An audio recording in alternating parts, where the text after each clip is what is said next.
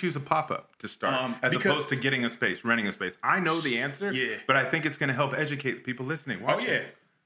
Chose the pop-up because, personally, that was the only option I had. But for real, it gives you the ability to create a concept without the heavy lift of having, you know what I'm saying, of like fully, because technically we were renting the space, so we still rented it out, but the lift is a lot lighter, you know what I mean? If you can identify your market and be able to really touch your market, you know what I mean, it gives you an opportunity to grow and opportunity to scale. And that's pretty much exactly what happened. You know, we were late night pop-up, 8 to 3, Friday, Saturday, Sunday. And Sunday we did a brunch from 12 to 4 or some shit like that. And so what were your other income streams at that point in time? Oh, it was just bouncing. So it's just bouncing? I was just getting... Listen, baller on a budget? Oh, 100% balling on a budget. Like, and that's really the philosophy for everything. Even if you got it, you don't necessarily have to spend it. You know what I mean? There are ways, because what happens when you don't have money is that your real creativity has to kick in, because that's really all you have. You know what I mean? Like, and it's good.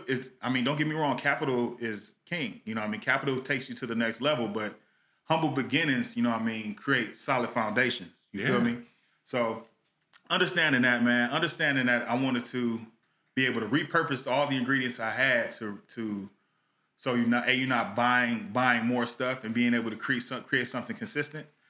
And I put together the first menu, man, and which is pretty much still the standard of the concept today, which is not your average fried chicken, all organic, and it's also being able to hit those certain niches. Like, for example, like everybody's more conscious about what they're eating, so I wanted to make sure that, especially LA, I wanted to make sure I use all organic ingredients. You know what I mean? Because that's a hook. When somebody hears organic, their ears already perk up and they already look at you in a different light than they would if you just said I do soul food. Yeah. So like understanding that and understanding I wanted to keep a tight menu, those are pretty much the crux on which the concept was developed, you know. So started off not your average fried chicken.